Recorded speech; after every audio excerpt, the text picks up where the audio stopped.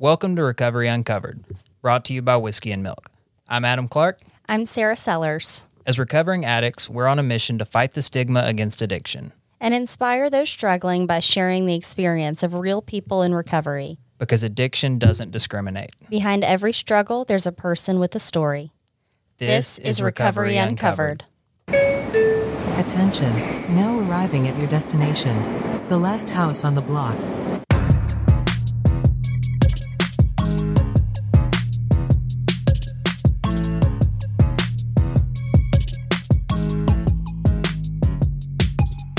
Welcome back to Recovery Uncovered, episode 5.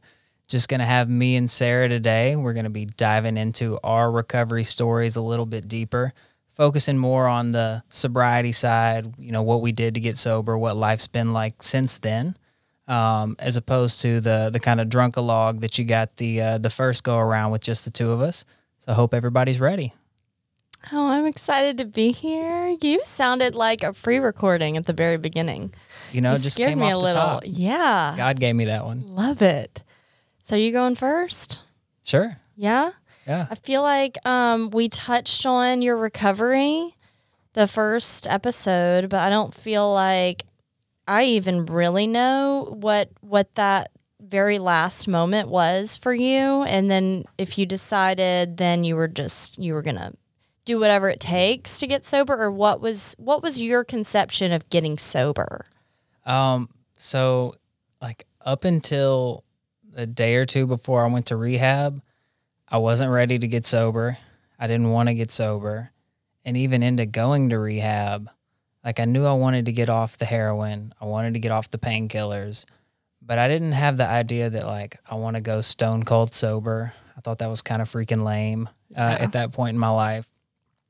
But basically what happened is, at that point I had been doing heroin for like 6 or 7 months. I didn't last long on it. The painkillers I managed I say. Right.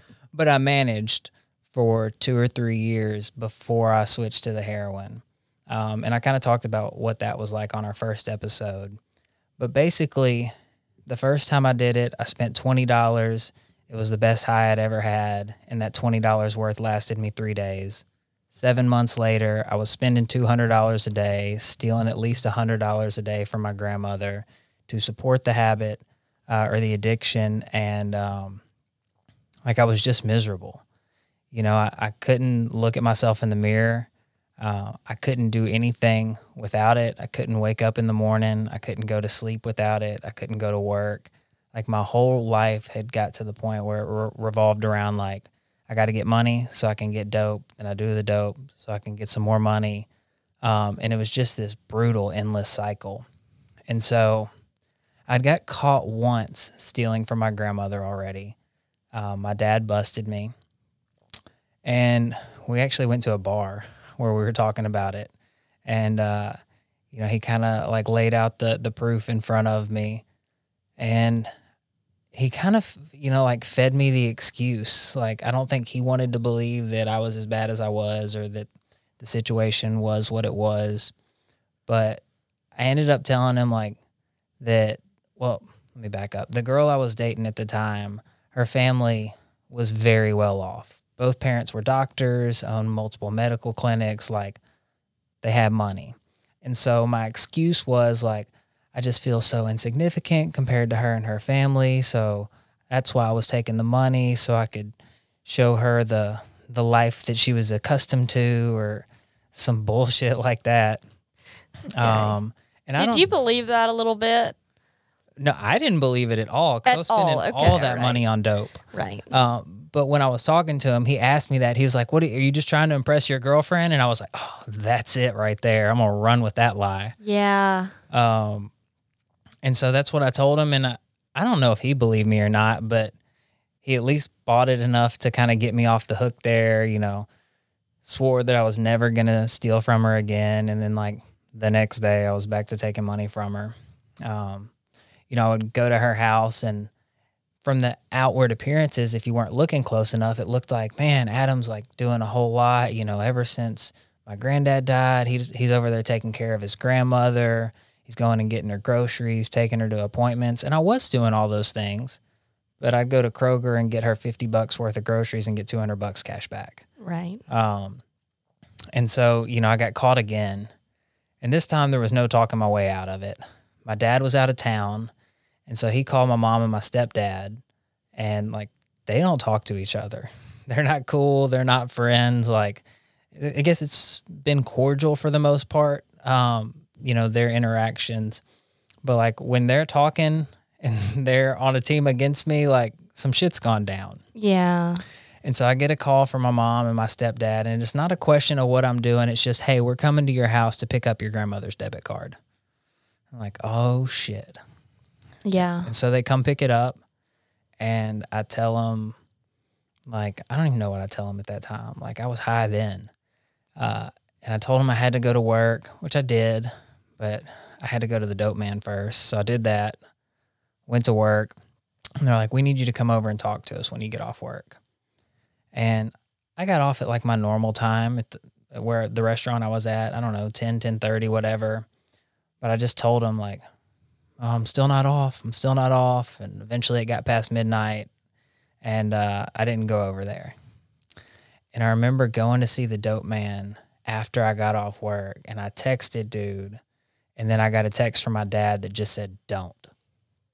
And so he was looking at my messages. I don't know if it was through the Verizon account or what happened, but he knew as soon as I text dude to go pick up. If only that man didn't have an iPhone. He didn't. He had an Android. Oh. Yeah. Okay. Yeah, so I'm still not 100% sure how that happened. So there's a procedure that happens when you I got really used to the procedure of getting in trouble, coming up with something, getting them off my back, and then doing well for a little while. And then, then the procedure would happen again. And it's almost like Sergeant would come out in me. And I'm like, all right, I got to do my job. I got to cry, probably. I need to fake cry. To be really emotional about it. And when my parents would break that procedure, it really did shake me up a little bit, and then in some moments I got better at what I was doing. There were some moments though, and I mean shake up the procedure by like a perfect example. He's texting you, don't. I'm sure that sounds like it was new. Yeah, and that had never happened. Yeah. And when they did that, make some drastic change in the way that they were approaching me, making it more serious, I had two choices. I can fess up, I can feel the real impact of I'm in trouble and this is not right, or I can get better at lying. Mm-hmm. I can build it up better. I'm like, all right, this is my showtime. This is big. So I'm listening to this, I'm thinking that procedure is definitely just changing for you. Yeah, I could no longer talk my way out of it at that point. Yeah. And so, he sent me that message that said, don't. But I was hopelessly addicted. I had to get something in my system. So I did what any addict does. I downloaded Text Now and got a new number and texted you got better. The dope man. You didn't fess up. Yep. You got better. Not yet. Yep. And, I went and I don't even know if I got it that night or if I ended up getting some the next morning. But I bought dope one more time. And then same thing, I went to work that next night. My parents are like, we don't care what time it is. You're coming over to talk to us when you get off work. And so I was miserable already. I didn't go to their house with the intention of fessing up, or I don't know what I thought was going to happen, but I kind of already felt like I was at the end of my rope. I felt hopeless. I was talking to some guys about it last night. If there was a moment where you realized that that I was an addict, and that moment had happened multiple years before that. And I remember being at this house that I lived at, and sorry, I'm parched. Being at this house that I lived at, and then just sitting there and having the realization that this was as good as my life was going to get. I'm a pill junkie.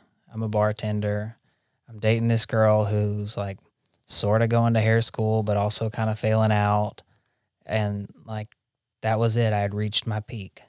And I'd always grown up as a dreamer, a big goal setter, and thought that I had, all these things that I was going to achieve, these big ambitions. And I just remember feeling like, all right, this is my life now. And so that second night when they told me that I had to come to their house, I just came. And they set me down in the living room, and we had some really awkward small talk at first, like, how you been? Like, I don't remember but I was just like, this is weird. Like, we all know what's happening here. Yeah. And they asked me, like, what's going on? And I just kind of blurted it out, like, I'm doing heroin. And I wish I, like, could have recorded the look on my parents' face. Breaking procedure? Yeah. And you fess up this time. Mm-hmm. Yeah, I finally got honest for the first time in many years. Yeah. And, after the initial shock, I don't remember the whole details of the conversation, but they just asked me, like, do you want help? I said, yes. And so that's where, like, that's the moment where my whole life started to change. Yeah. My stepdad started looking into treatment centers local to me. I gave him my keys, staying with y'all, not going back to my girlfriend's house. Had to call my girlfriend and tell her, because she didn't know. She knew that I had used to have a pill problem, because that's what I told her when we started dating, because everybody at work was like, Adam's a pill junkie. And I was like, oh, no, that was old Adam. I'm better now. Yeah. I was not better. Right. And, I stayed the night at their house, and the next morning they called my stepsister, who I had no idea was the director of Jackson, Tennessee's anti-drug coalition. Oh, good. Yeah. I had no idea what she did for a career. Like, I knew she had a social work degree or something like that. And that was the extent of it. But she connected me with this lady, Diane, who, fingers crossed, we'll have as a guest here sooner than later. And Diane came over, and Diane's in recovery. It's got to be like 20-something years now. She was a meth addict, and she sat down and talked to me and kind of shared some of her story, showed me pictures of her last mugshot.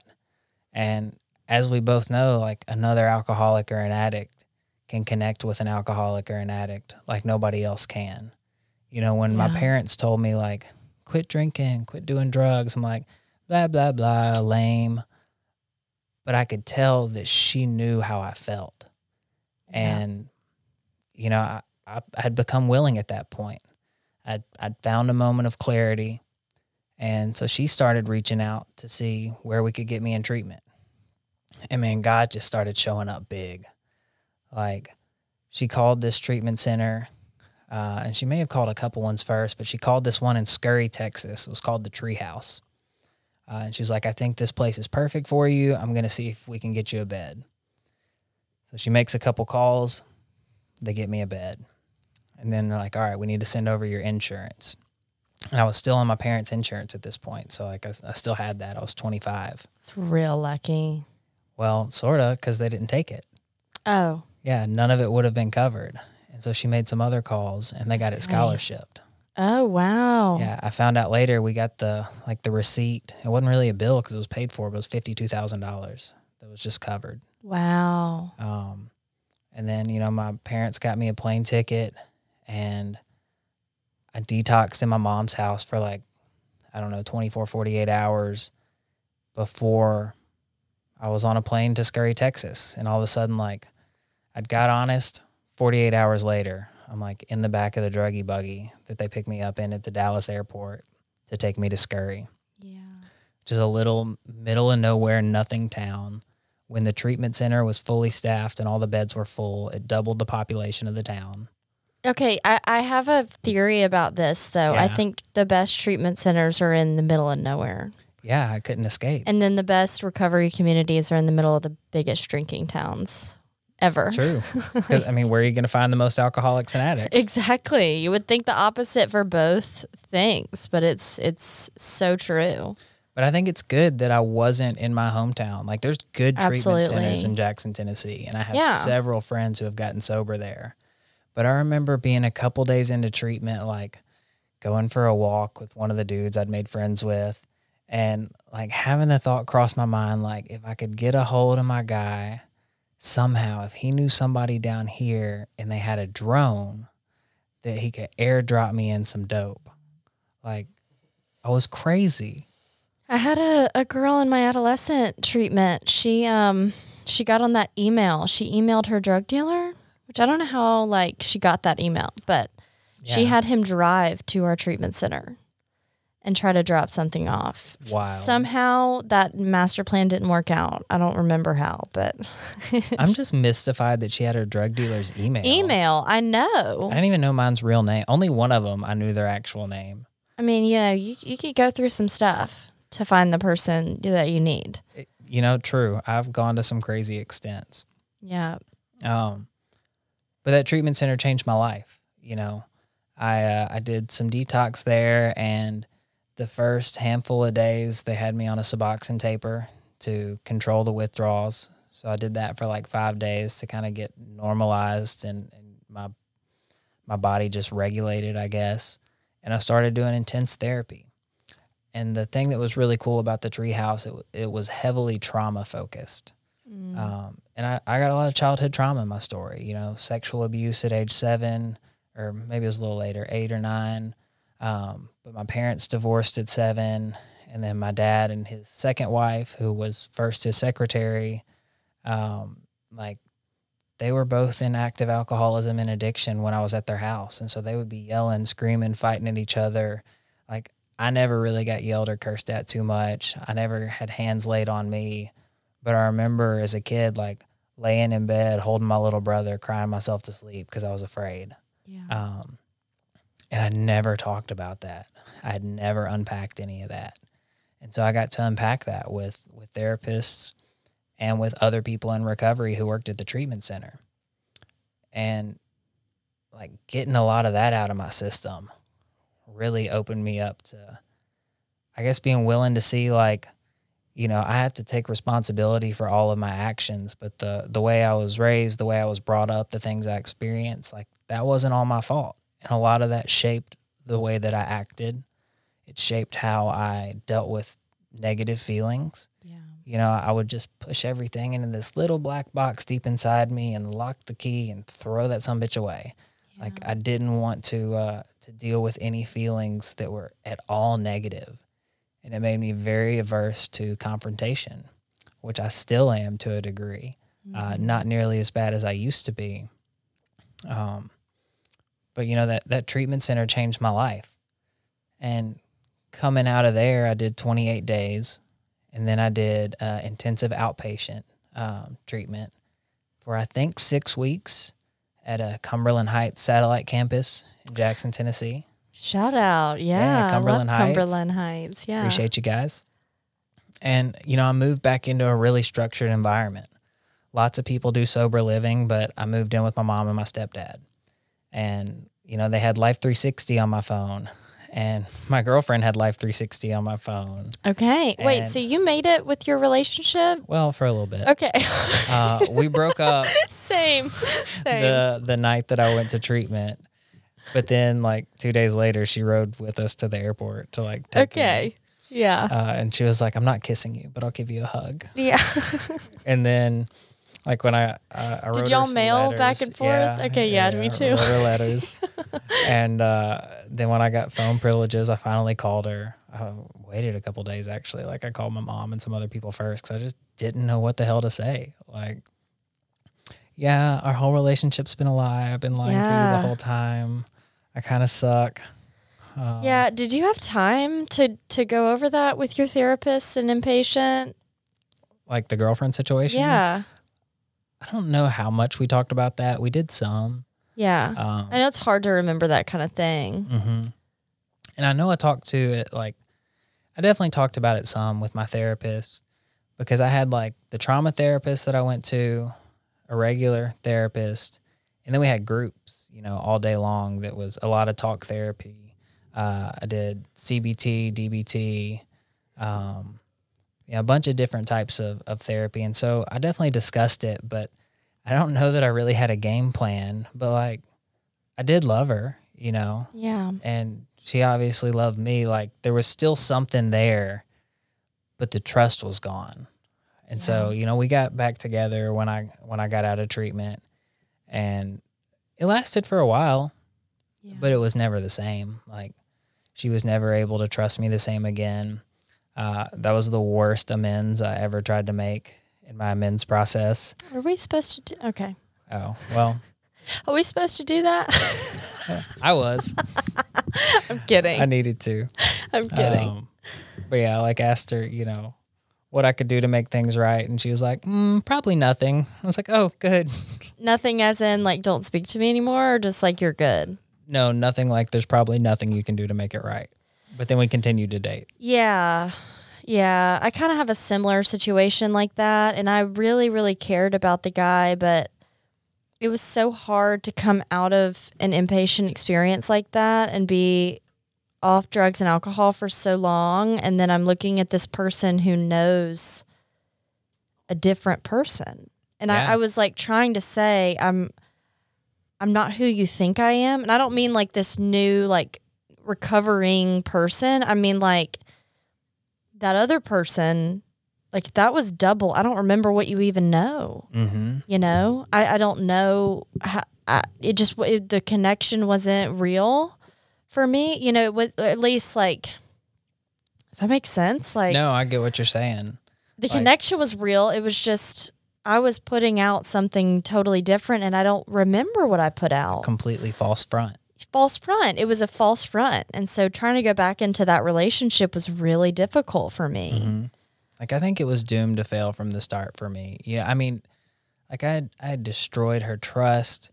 I destroyed her self-esteem. Like, I remember being on heroin, like, me and her having sex, and I fall asleep during sex, and I start mumbling about chicken nuggets, and, like, that's what she gets out of our experience there, is it, like, you know, obviously wasn't good enough. He fell asleep, and now he's mumbling about chicken nuggets. Like, right. I can only imagine what that had to do to her self-esteem. And there were so many other, you know, other little situations like that. So, you know, that relationship didn't end up working out in the end. But now, like, we're not, like, super close or anything, but it's one of the only exes that I have that I'll still talk to occasionally. Like, we're friendly. She's still friends with my family. Like, she got really close with my family while I was in treatment. Same. Yeah. Yeah, like, her and my mom still text and How stuff. do we have such a similar situation? I don't know. Well, since we do, I just want to disclaim that relationships can work through treatment. They're not all doomed. We just happen to be the percentage of those that don't. Yeah. But I have a lot of respect for couples that make it through something like this. Mm-hmm. A lot of respect. I mean, that's a lot of soul searching and a lot of communication that has to go into it. And I think in both of our cases, there could have been a different, there could have been a different outcome. But yeah, keep going. It just wasn't like, we've been dating for like 6 months. Like, we started dating like right after I started doing heroin. So, like, the whole beginning of it was just fake. And then trying to recover from that, it's not the same as like somebody who's been married or been in a very long-term relationship prior to treatment. Well, it's rough when, you know, I'm thinking, you know, and I remember one time he was asking me, what's wrong with you? And I was detoxing from something that I couldn't get. And so I'm like withdrawing, you know, and I'm like shaking and I'm like, I'm just so sad, you know, like my emotions are really just all over the place, you know? Yeah. And having like this intimate moment, but the reason I'm sad is totally different. Yeah, it's all fake. Yeah. I've been taking bars and I can't find any right now. I'm dead. So I don't know. That was tough to come out of that. But so for you, what was it like with your inner circle, or if you had one? No judgment if you didn't have friends towards the end. I'm on that train. But but for the people that you knew when you came back from treatment, did you have an easy time still hanging out with Cut people? them all off. Oh, Every single one of them. no, really? Yeah, all of them. Were you sad about it? Not even really. There's a couple of them that I've like reconnected with and that I've talked to occasionally. But I got my phone from my counselor in treatment. We couldn't have phones the whole time. But I told her, I was like, I want to go clear out numbers out of my phone. And I deleted like 250 phone numbers of people I drank with, people I got high with, people I bought drugs from, like all of them. And I just disappeared, straight ghosted all of them. And God, I had such a different response. I don't know that that's the right move for everybody, but I feel like It was is the right move for me. It would have been the right move. Yeah. Which, Wow. like, at that time, I had already isolated a lot. Like, Right.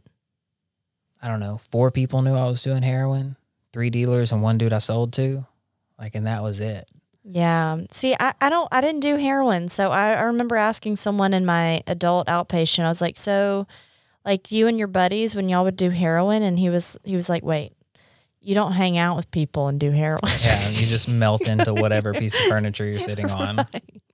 Or wreck your car going down I-40. Yeah. I did that. Yeah. Solo.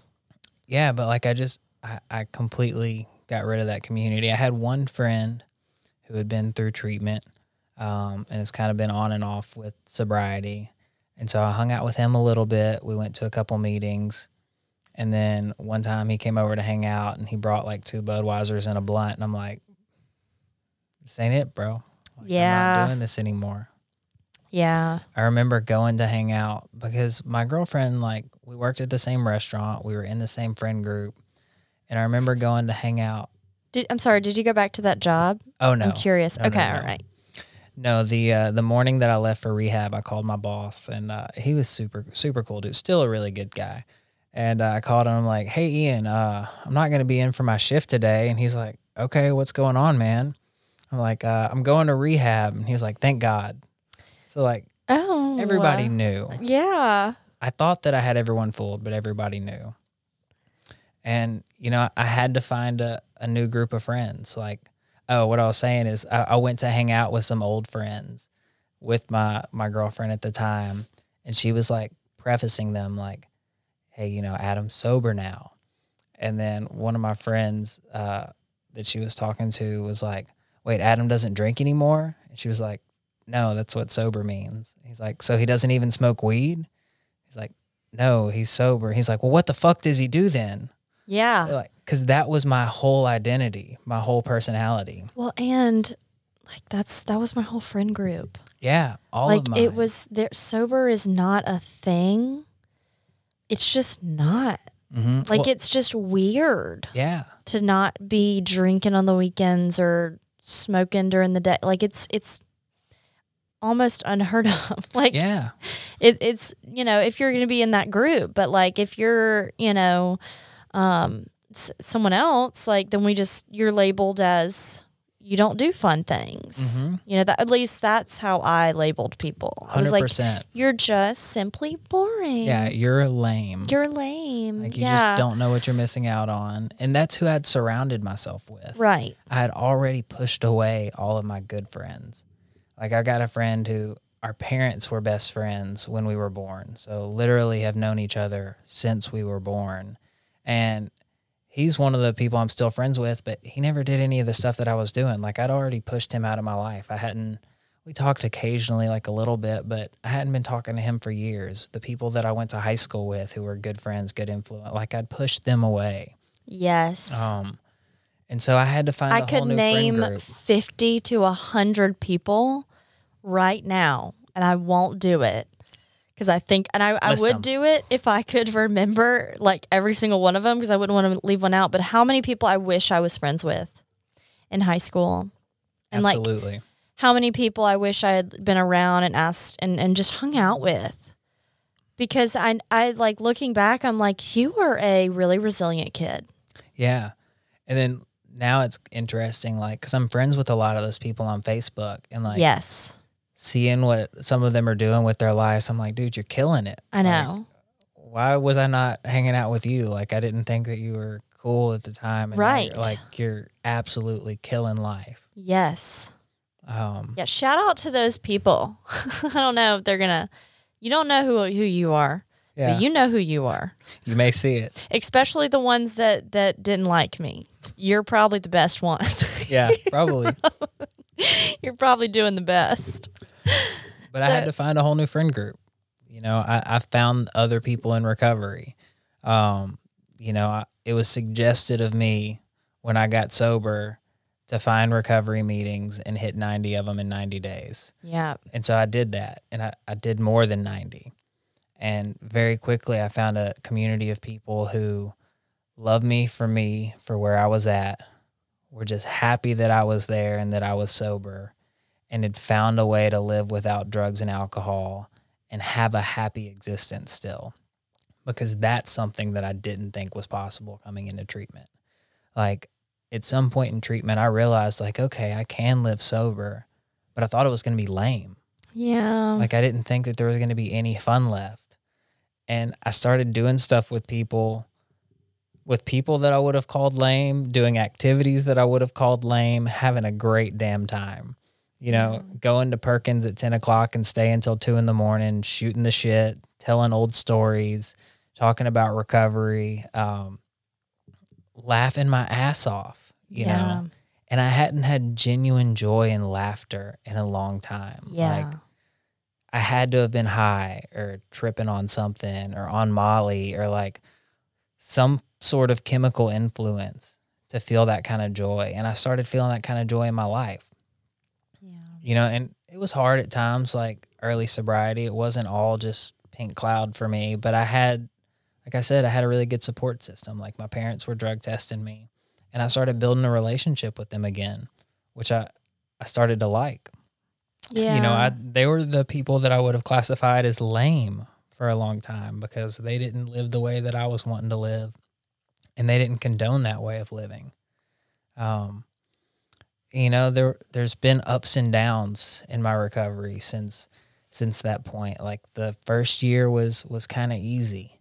There wasn't a whole lot that went down that was just crazy. And then, you know, year 2, like, stuff started happening with family relationships. You know, I had 5 different therapists that I went to tell me I needed to cut off my father. And it's because he's one of us.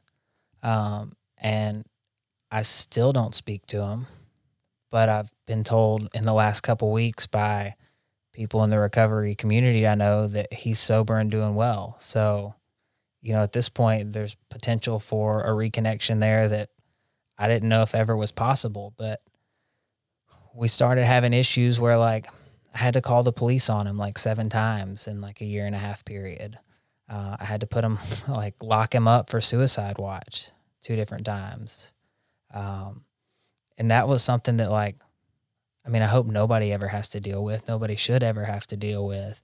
But those are things that I absolutely would have drank or gotten high over. That because of the support, because of the lessons that I learned, and because of the spiritual connection that I'd formed with God, like, I was able to walk through that and be okay. Yeah. And I was able to, like, have a crazy night where I had to call the police on him and this or that happened. And then, like, the next day be cutting up about it. Like, dude, some crazy shit happened to me last night, and still be able to experience joy. Yeah. You know, I went through a breakup with that girl who, like, at a certain point I thought I was going to marry. And my family did too. Like, she's still in some family pictures that my mom has at the house. Yeah. But through those ups and downs, like, I learned that there's certain things that I needed to do for my recovery to stay sober. You know, I need to be in some form of recovery community.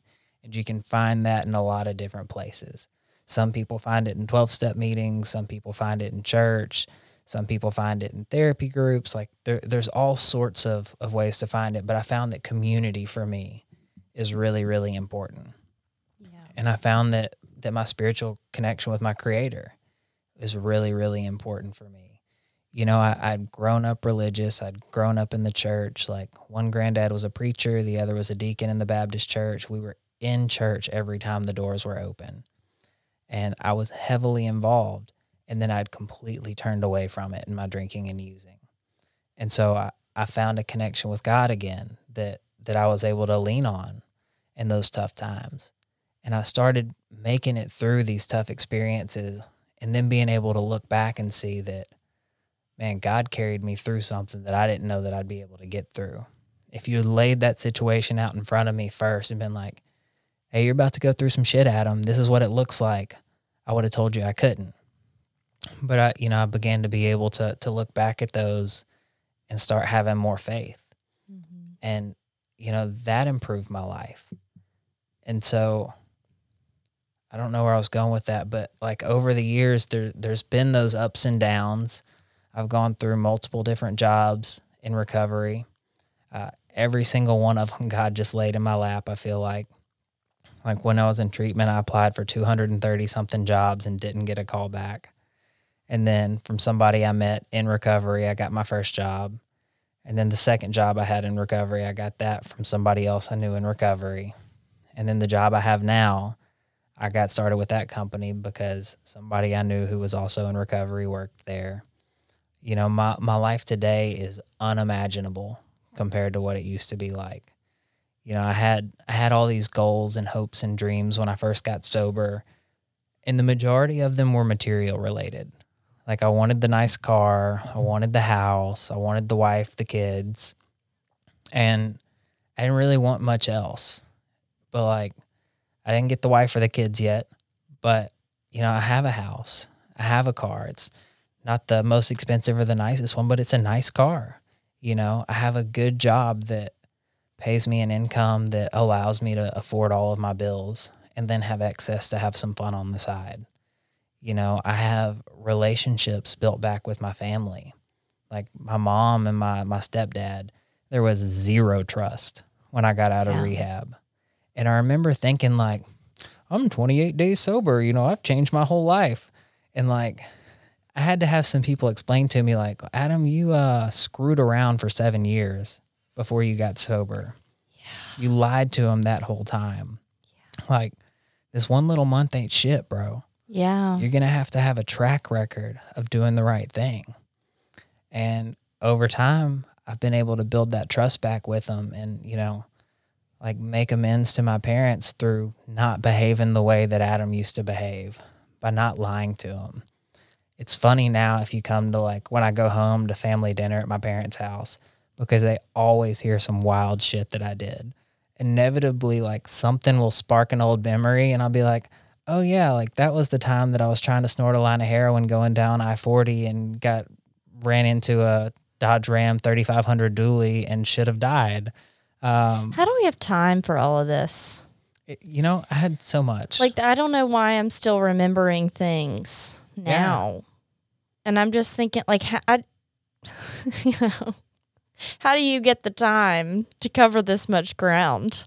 There's so much. It's wild. It's just the disease is like accelerated, and insanity is such a huge part of alcoholism and addiction itself because none of it makes sense. No, none of my behaviors for years on end, like it was just insanity. And it was just like, I would do whatever I had to do, whatever I needed to do to get the next fix.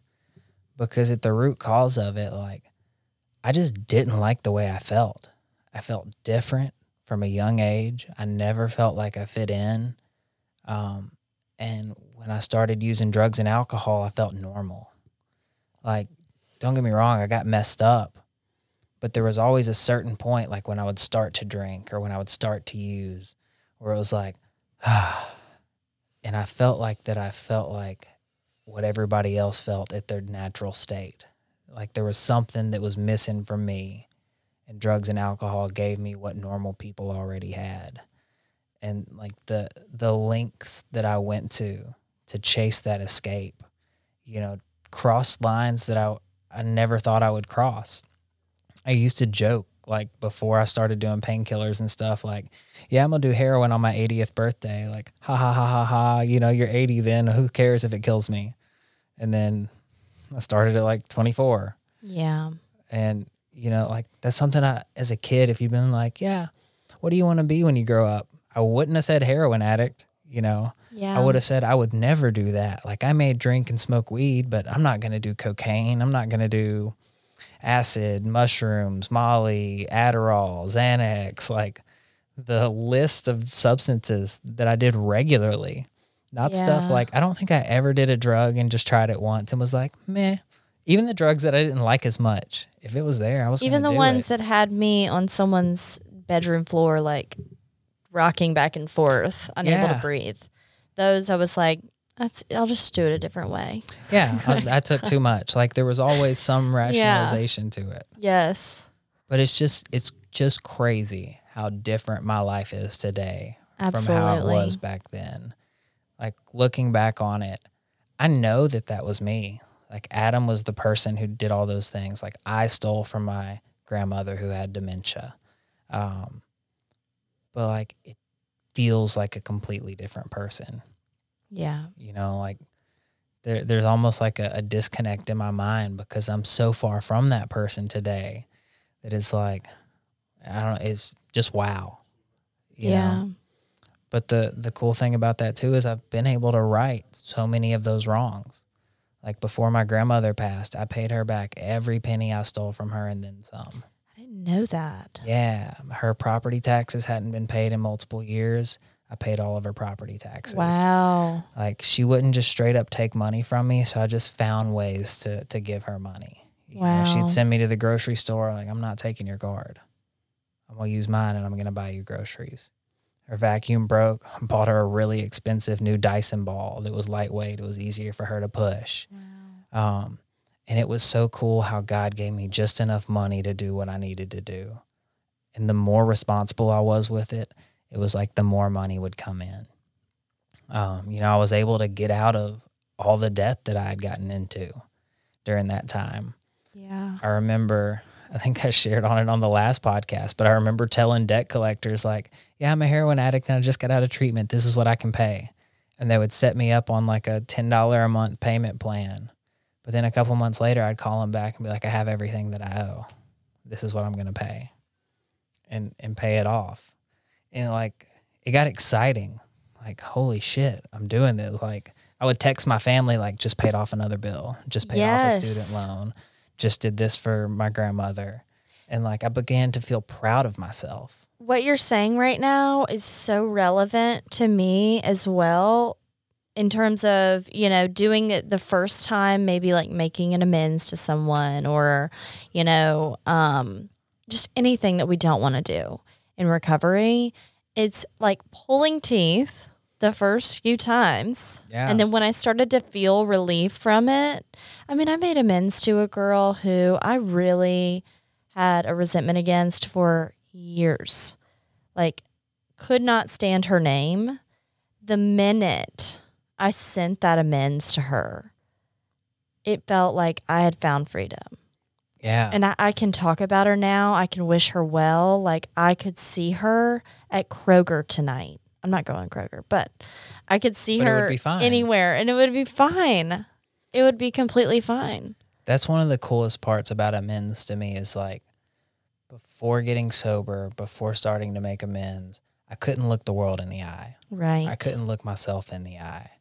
And now as I've made amends to these people, like, I can look them in the eye again. I know that, yeah, I screwed shit up on a huge level, but I've also done what I needed to do to make it right. Yeah. And 99% of the amends I've made, some of them were financial, some of them were just from harms I caused people. But the most frequent response that I get is, I just want you to keep doing what you're doing and stay sober. Yeah. And, that's been my living amends to a lot of people. Like my mom. There ain't no telling how much money they forked out for me, how many times I took painkillers from their cabinet, different stuff like that. And like, I never had to, quote, pay them back in any sort of way. But I make a point to almost every day call my mom, because for years she cried herself to sleep at night because she didn't know if I was dead, alive, or in jail. Yeah. And so that's part of my amends to her. Like, she should never have to feel that way again. Yeah.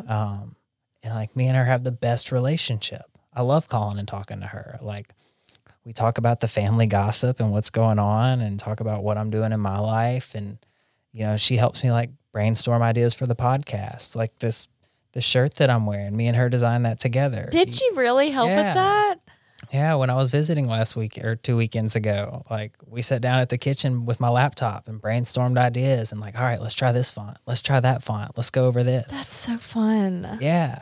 And so like the amends that's so scary before you go make it is such a rewarding process. It really when you is. get to see the beauty that comes out of it. Absolutely. And I think it's you know, there is a process for a reason with recovery. We do, you know, we admit that we're powerless first, and then we go into like laying down a spiritual foundation. I don't think I could have gone into amends first. No. It took exactly as long as it needed for me. And even still, sometimes the amends of leave them alone is really hard. It is. And, you know, the amends of just be kind is really hard. Those are You tough know? sometimes. Those are really hard sometimes. Well, I mean, what you said's perfect. Like, if you look at how 12-step programs view amends, like, there's a reason it's not until 9. Right. Because you need to do some work on you first. Right. And change your behaviors and how you are as a person. And then that also gives you some time, because people aren't going to believe you right away. Like, No. how many times did you say like, oh, I'm never getting high again, or I'm not doing this again, or, you know, swore off of this behavior or that behavior. And then the next week we were back to doing it, you know? Yeah. I got such a track record of like, I can tell a good story, you Yeah. know? I can bring the tears on, and part of me actually feels that emotion in the moment. You know, it's not all fake, but I also know in the back of my head, like, once I get out of this situation, I'm back to it. Yeah. Yeah. I completely agree. I'm very aware now that that process does not end Yeah. almost ever. It does not end. It's No. constant. Because I still am not perfect. Right. You know, I still wrong people. Sometimes I'm talking to somebody and all of a sudden it's like, I just lied. Yeah. Like, I just lied to you. yeah. And Yeah. I don't know why I did, but I wanted you to think some way about me. And so I said that thing, and that was not the truth. Yeah. And it's cool because we get to clean up our side of the street a little bit quicker nowadays. Yeah. Like, I don't have to let that icky feeling just hang over my head for years at a time. Like, sometimes I let it hang for a little bit. I'm not always 100% quick to go back and right where I've been wrong. But I have a much easier time doing it because it's not a mountain anymore. Yes. Like, it's just a little pile that I got to go clean up. Yeah. I remember that terrified me when I started, you know, looking at recovery and really taking everything very seriously, that one day I would have to make amends for something that I wasn't high while I did. And that was terrifying. Yeah, you don't have that excuse anymore. No. Like, I can't blame it on the dope. Like, No. that was just me. That was I just was me. being a shitwad. Yeah. Sorry. That was me it's just a very vulnerable place to go in that process. And it's only gotten more vulnerable I've only gotten more vulnerable. And hopefully that still happens. Hopefully I'm always struggling and having a hard time with something, Yeah. you know? That leads to growth. Exactly. And I didn't always view it that way, but, you know, like over my span of recovery, it's like you were talking about with trauma. I mean, it's starting off, like the biggest problem is that I can't stop thinking about alcohol. Mm-hmm. And every time I, you know, have one drink, I don't know what's going to happen to me. And then it leads into, you know, the way that I'm eating, the way that I'm hurting myself on purpose, the way that I'm, you know, the thoughts that are in my mind constantly about how I'm not good and I'm not going to make it and I'm not, you know, people don't like me and all of that. Like I'm getting to, and I'm still in a place now, you know, where there is something that is spiritually unwell that I'm noticing far more than other things. That awareness that comes out of being in a spiritual state or in a process of following my higher power's lead. It's just surreal because I had no lead when I was drinking, and quite frankly, from the beginning, until I was shown how to pray, how to meditate, how to look at myself non-judgmentally and honestly. That did not cross my mind. It did not cross my mind that I could ever be this free. I had no idea. I had no idea what recovery was going to look like, what it was going to feel like, or the freedom that I would feel, and just the faith or the trust that I would have. Like I said, these periods I've gone through in my sobriety that were rough, like there's plenty more of them than what I've said, but the more of them I go through, the more faith I have that God's going to carry me through it again. Like, it can come to a point now where I have no money in my bank account. I've gone through periods where I'm broke, like overdraft, scrounged up money to go cover it. Cause stupid stuff. Cause I spent too much money on credit cards or some dumb shit. Yeah. But then the fear is not there anymore. Yeah. I know that I haven't always made the best financial decisions in recovery, and I'm doing better off now than I have previously. But I've been at places where I was broke and had ultimate faith that God was going to give me what I needed when I needed it. Yeah. And, the money would hit the account at just the right time for me to not catch a crazy overdraft fee or for my next bill to be paid. And since I've gotten sober, I've never not once gone without a place to lay my head at night. I've never skipped a meal that wasn't intentional. I've never gone without the basic necessities. I've never been naked because I didn't have any more clothes to wear. Every little thing that I've needed, God's provided along the way, as long as I've tried to follow him. And that's what's so cool to me. This faith that I grew up hearing people talk about and hearing people practice that I never had any real grasp of is now a reality in my life. Yeah. And I also love what you said about the vulnerability part of it. I was having this conversation with my sister a couple weeks ago when I was back home about how sometimes I have a hard time just having basic small talk with people, because I have a lot of conversations like this where we're sharing our shit and on a real deep, vulnerable level. And I find that it allows other people to be more vulnerable with me. Mm-hmm. When you've heard I did heroin, crashed my car, stole from my grandmother, et cetera, et cetera, et cetera. Somebody who might be struggling with something else feels like they can talk to me about it, because how's the heroin junkie going to judge you for your anxiety or for whatever little thing that you've got going on? I shouldn't say little, not to belittle it, but whatever thing that you've got going on in your life. I found that I connect with people now on such a deeper level than I was ever able to before, because before sobriety, it was just surface level. We were just right there. We're here, we're partying, woohoo. What are we going to do this weekend? What are we drinking? Oh, did you hit up the weed man? It was nothing real. And now I have so many real friendships, real relationships with people in and out of recovery.